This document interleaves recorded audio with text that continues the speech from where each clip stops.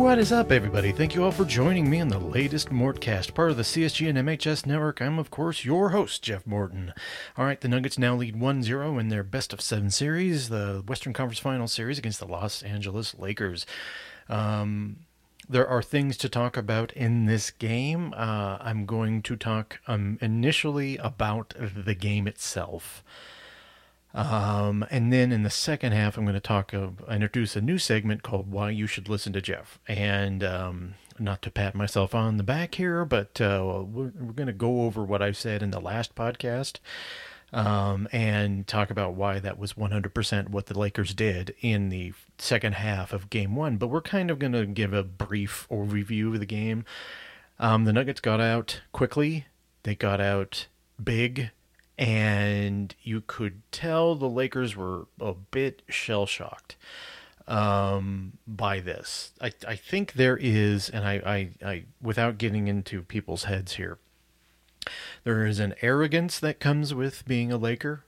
There is a way they carry themselves that is different from every other team in the NBA, including the classic, the Knicks, the Celtics. Even the Warriors, who have been the best team of the last decade, there's an arrogance that organizationally the Los Angeles Lakers carry themselves with, and you could see them challenged, particularly by Nikola Jokic just absolutely destroying Anthony Davis in a thorough way. Anthony Davis ended up with 40 points in this game, and that they were the least consequential 40 points I've ever seen. The comeback was spurred in large part by a defensive change that the Lakers made, and I'll be getting to that in the second half of this podcast. But the Nuggets really, due to Jokic and Gordon in the first quarter, really got out big. They were exploiting the Lakers kind of coasting, thinking that they could just do what they do and win. And obviously, once again, organizational arrogance. I don't think they had spent much time thinking about the Denver Nuggets prior to them getting here. And some of that arrogance was reflected in the All-Star game when LeBron and Giannis fully intended on taking Jokic last in that draft, something that Jokic famously refused to participate in and just left before it happened. But you could tell that they were a bit shell-shocked. And the Nuggets ended up leading by 18 going into halftime. This was a great first half from Nikola Jokic. By the time you get into, I think it was about 4 minutes into the third quarter, he had a triple-double. And it was very clear that the Nuggets were destroying everything that the Lakers were doing, and they had to do something. And that, once again, second half, I'll get to that. The Nuggets' game plan was the same game plan they have deployed in every single game. Okay, the Nuggets have not changed. The Nuggets have never once adjusted. As far as personnel, they have the same rotation in every game. They have the same approach to every game. It has not deviated, whether it be the Minnesota Timberwolves, the Phoenix Suns, or the Los Angeles Lakers. The Nuggets have done the same exact thing. If you scout the Denver Nuggets, you know exactly what they're going to do. It's all going to be centering around Jokic. Either he's going to have a great night, or the Nuggets are going to put him out on the perimeter a little and let Murray cook if he's feeling it. I think that this is just a symptom of the Nuggets very much knowing who they are and what they do, and this has been said on multiple podcasts. If you listen to any of the national podcasts, they say, well, the continuity is really important to the Denver Nuggets, and they know exactly who they are. Well, no shit. But the Nuggets also are very good at what they do, specifically because of Nikola Jokic.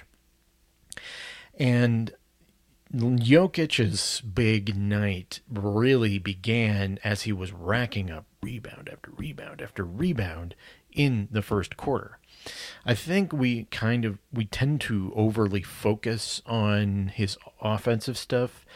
Jokic is just so innate at grabbing rebounds that a lot of what that does is eliminate second chance opportunities, and it kind of eliminates one of the things the Lakers want to do is have continual offensive possession and draw fouls. The Lakers' best offensive possessions are either Davis or drawing fouls, and then thirdly, it's LeBron. It's not secondly LeBron; it's third. And then they started to rack up fouls in the second half as the Nuggets got lazy, and I'll be pointing that out in the second half too. But the Nuggets, what they did was what they were doing was better than what the Lakers were doing, and fouls were called, folks. I mean, by the end of the game, Murray had 5 fouls, Jokic had 4 fouls. I think KCP had 4 fouls. The Nuggets were getting fouls against them. That is the Lakers' strategy. That is their number 2 strategy after anything Anthony Davis related. They want to draw fouls on you. And what the Nuggets were able to do is play so fast in the first half that it didn't matter if fouls were drawn. The Nuggets were always going to get an easy offensive possession. It was all started with Jokic. Him getting all those rebounds and a lot of the second chance points that he was getting in the first half really neutralized what the Lakers have been trying to do the entire playoff run that they've had, be it from when they played in Memphis to when they played the Warriors. And the Nuggets didn't win a long way in neutralizing one huge aspect of what the Lakers want to do, and I'll be getting to that later. So the Jokic really, it begins and ends with him. KCP had a big night, and I kind of figured KCP would. MPJ was interesting because I think that the Nuggets missed an opportunity, particularly in the second half, to get him going. And this is where it conveys my frustration with how the Nuggets have handled him, particularly this year.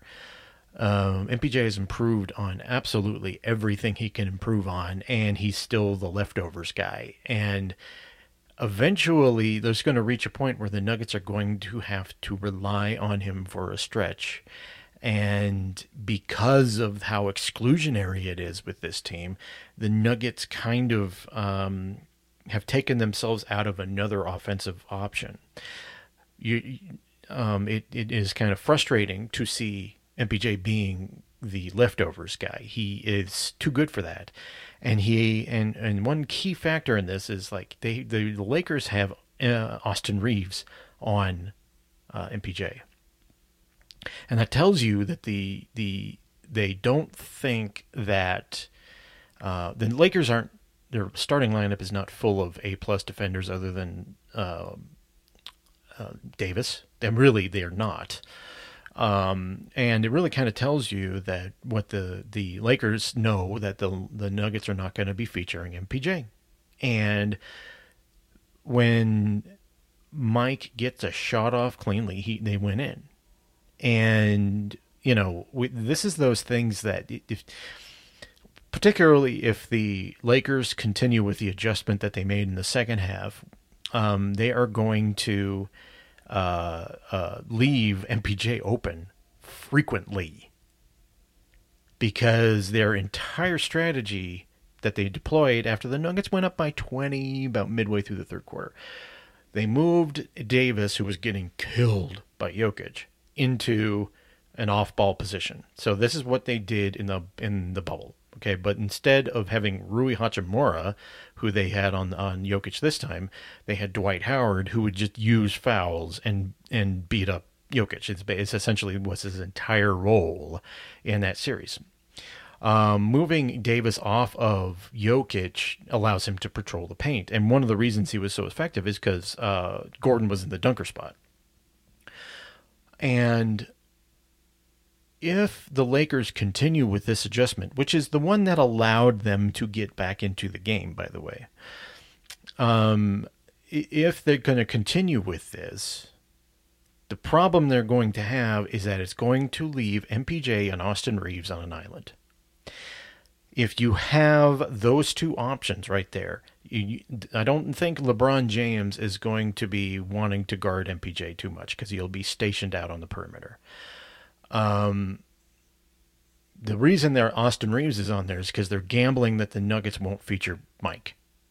And Reeves is an okay defender on smaller players. And here's what I'm going to throw out there, folks, and this is why the Klay Thompson comparison with MPJ always frustrated me.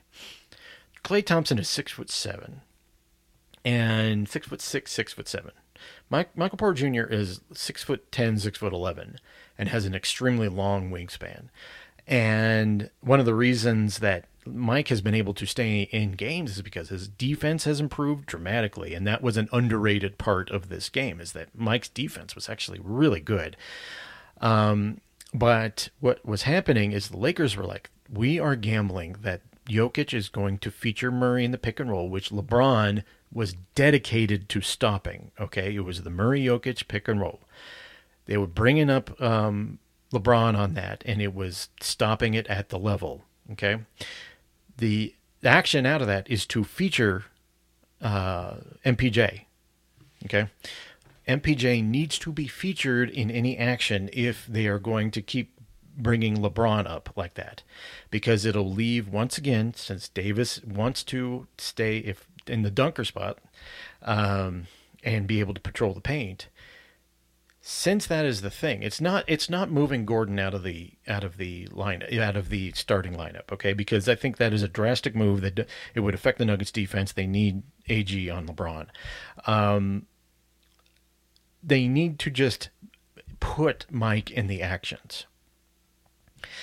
And what they're using him now is almost entirely for spacing. What they should be doing is using Gordon for spacing, using KCP for spacing, and involving MPJ in the actions. The dunker spot with Davis kind of roaming is kind of negligent in this lineup. You need to have basically a 5-out situation, okay? And the more you involve MPJ, the more Davis is going to have to make a decision, because there's no way that Reeves is going to challenge Mike's shot the best.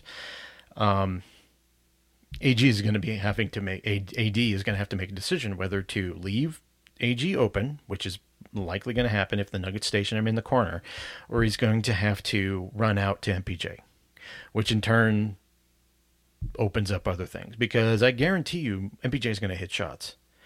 The problem the Lakers have is kind of similar to not similar, but it's a math problem, but in a different way with the Nuggets. The Nuggets have too many shooters. MPJ, KCP, Jamal Murray. Okay, and if you leave those guys open, or if you do it to sacrifice covering on one guy, which is, you can tell the Lakers, once they made the adjustment to having Rui Hachimura on Jokic, their entire motivation was to free up Davis. Well, in turn, what that does is hopefully it leaves shooters open like MPJ. And MPJ is the key here. The Nuggets missed an opportunity to feature MPJ. They really did. And I think that problem is going to be something that the Nuggets are going to need to address in Game 2. Because if the Lakers stay with this adjustment that got them back in the game, by the way, I'm neglected to say this, the Lakers did a great job of getting back to within 3. And the Nuggets just warded them off and won the game. It was really a fourth quarter run. It wasn't a second half run. The Nuggets were up by 14 going into the fourth quarter. And Jokic hit a miracle 3-point Sombor shuffle shot.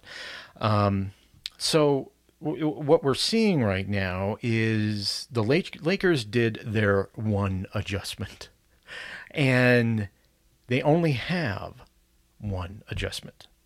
And when you really, and this was their big one, and when you really break it down, the Lakers had few options, because ain't no way Jared Vanderbilt's getting out there and being left open. They had their one move. And in the second half of the podcast, I'm going to talk about the Lakers doing this and why you should listen to Jeff Morton. But first, I want to talk to you about Blanchard Family Wines, located between 18th and 19th and Blake and Wazee in beautiful lower downtown Denver, Colorado. Just a couple blocks away from Coors Field, right in the middle of the dairy block. They're always online at pfwcolorado.com. They've got reds, they got whites, they got Rieslings, they got blends, they've got rosés, they got everything you need for your local wine bar. Grapes from Sonoma County, grapes from the western slope of Colorado, primarily the Rieslings, primarily some of the reds that they grow out there. They also have a location in Fort Collins, and that's been an incredibly popular location. So if you're up north and you're listening to this, check out their location in Fort Collins.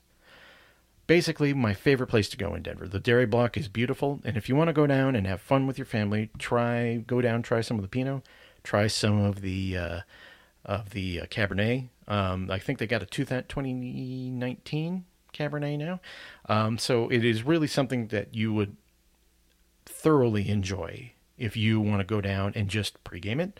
Just go down for a nice night with your friends, or have a dinner at the dairy block and come on down and have a couple drinks afterwards. Drink responsibly. So once again, located between 18th and 19th and Blake and Wazee, beautiful lower downtown Denver, Colorado, just a couple blocks away from Coors Field, right in the middle of the dairy block. They're always online at bfwcolorado.com. They're on Facebook and Instagram under Blanchard Family Wines. When you go in, or if you talk to them, tell them Jeff Morton from CSG Podcast sent you. The Lakers sold out to win Game 1. They cracked out their biggest adjustment to win Game 1.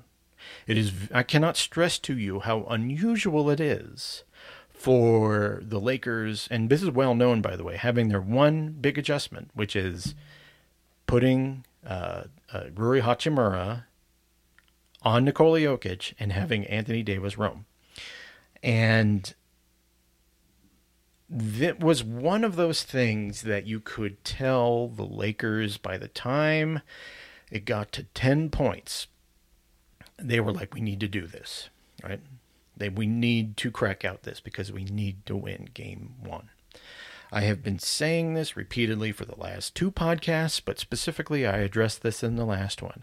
The Lakers' entire strategy this playoff season has been to win Game 1 so Davis and LeBron can coast in Game 2. They are completely in energy-preserving mode.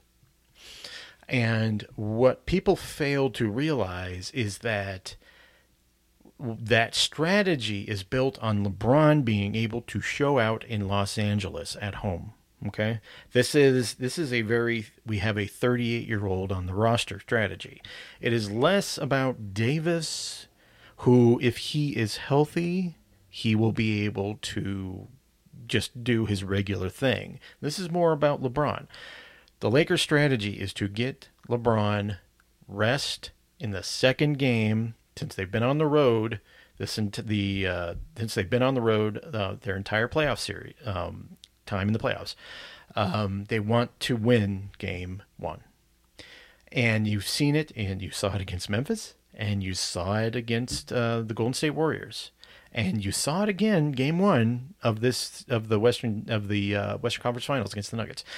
The Lakers sold completely out to win Game 1. Because if they rest, I can tell the theory is because if they wrest control of home court from the teams, they can get the best version of LeBron when they come home. And the Nuggets did well to withstand the run that the Lakers went on. Okay, they did really well. And the Nuggets ended up winning by 5-6 points. Okay, and what the Nuggets did was had some great defense from Michael Porter Jr. down the stretch. And also what happened was they started fouling Jokic, and you could tell they were tired. LeBron whisked a wide open 3, and you could tell his legs weren't under him. They sold completely out to win this game. I have witnessed a ton of conference finals in my time watching of the NBA since, really truly back to the 87-88 season. I've never seen a team make a second half adjustment in Game 1 like that, and when everyone knew that was their adjustment. Okay, I'm not discounting the Lakers here because I know 100% they are going to throw the kitchen sink at the Denver Nuggets in Game 2. The Nuggets are going to need to be prepared for everything, including LeBron playing 48 minutes, for the Nuggets to win this game. Because if the Lakers go down 2-0, they will lose the series. They are not coming back from 2-0 down because they would have to play, basically, they would have to play out of their minds in Denver. Okay. And I don't sense that this Lakers team wants to do that. Okay? They want LeBron to rest. They want to have him the opportunity to rest. So what is going to happen is they are going to go out and just play their asses off in game 2, which is something they don't want to do. Okay? And one of the things that you really got to pay attention to is, like, we talked about the officiating. People have talked about the officiating a lot leading up to this series and what's been going on with the Lakers basically since the trade deadline. The Lakers draw a lot of fouls, and they were drawing a lot of fouls on the Nuggets. But the problem is Jokic is damn good, and Davis was specifically trying to draw fouls on Jokic, doing what he could to try to draw contact.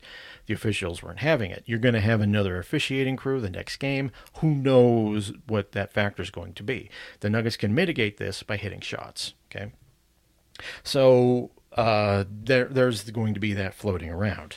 I don't know if the Lakers can sustain a Rui Hachimura on Jokic strategy for a duration of a series. They really signaled that they wanted this game 1 almost desperately when they went to that. And I'm curious to see because if you watch the post-game pressers, it didn't look like the Nuggets were bothered in the slightest about the comeback by the Lakers. They just didn't seem to be upset at all. And the narrative in the media has been, well, they found something. Well, it was something, it was known. I got to tell you, folks, by the time you get to the Western Conference Finals, you know exactly how to play a team. The Lakers knew the strategy on Jokic was to get Davis off of Jokic. They knew this. They had Davis on Jokic to start this game. The plan was to muddle through and keep it close until the end when LeBron could take over and Davis could take over. The problem was the Nuggets just annihilated it. And what I told you in the first half of the podcast is 100% true. The Lakers looked stunned. By the time you get to midway through the third quarter, they had this look about them like, we got to do this. We got to go to the strategy now. And of course it was effective. I'm not downplaying the effectiveness of it. But what they did was they did something that teams never do, which is adjust mid-game, game 1. And the reason that's not normally done is because you give the opposing coaches, time to figure out a strategy to this adjustment. This is why, Malone usually, and he's the opposite of this because it usually takes him about 3 games to adjust. And you could also, on the other extreme, adjust too quickly. And what Darvin Ham did, and I'm sure this was pushed by LeBron, to be quite honest with you, was they went all out to win this game. And by doing that, they tipped their hand as to what they want. And they also tipped their hand to the Nuggets that they were really desperate to win this game. Okay? So in game 2, I have no doubt the Lakers will throw absolutely everything against it. Absolutely everything to win game 2. There is no way the Lakers will win this series if they go down 0-2 to the Denver Nuggets, the number 1 seed in the conference, the best team in the conference, and the team that plays in Denver, fucking Colorado. Okay? This Lakers team, I expect them to come out with a blazing fire in the first half of this game, trying to get up by enough to where LeBron can coast in the second half. That will be their 100% strategy. What the Nuggets got to do is got to withstand that at the beginning, keep it close in the first half, and do what they did in Game 2 versus Minnesota and Game 2 versus the Phoenix Suns. Take the blows, pull away in the fourth quarter. Okay? This Nuggets team is good enough to do this. Okay? This is why you should listen to Jeff. The Lakers have been projecting 100% what their strategy is through every round of this playoff so far. They want desperately to win game 1. That is where most of their strategy lies. It's because winning game 1 allows LeBron to rest. and that allows him to show out in games 3 and 4. Okay? Now, he still may. He is more comfortable at home. He is older.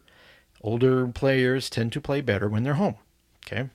So this is going to be a fascinating display of what the Nuggets can withstand from the Lakers. And even if the Lakers manage to pull it out, which I have doubts, but if they do, it doesn't mean anything other than the Nuggets now need to play their asses off in LA. This Nuggets team is good enough to withstand this. And in fact, this Nuggets team is good enough to have blown out that Lakers team. And I think if you ask the Nuggets, they think, yeah, we let up defensively, specifically. Not offensively, but they believe they let up defensively. And if they can tighten up defensively, specifically, not necessarily on Davis, do whatever. I mean, Davis, like I said, he had inconsequential 40 points. But tighten up on Austin Reeves. And tighten up a little bit on LeBron. Maybe a little bit on Rui Hachimura. But Rui Hachimura will always have that one game, in a playoff series. If he's having to guard Jokic, his offense is going to go down, folks. So I'm just pointing it out like that. So, it's fascinating to watch. But look, folks, this has been what the Lakers have been doing the entire playoffs. They want to win game 1. And the Nuggets denied them that opportunity, even though the Lakers made their big adjustment. So I'm curious to see how this will work as we get into Game 2 on Thursday. All right, thank you all for joining me on the latest Mortcast. I'm going to be back after Game 2 with another episode. Goodbye.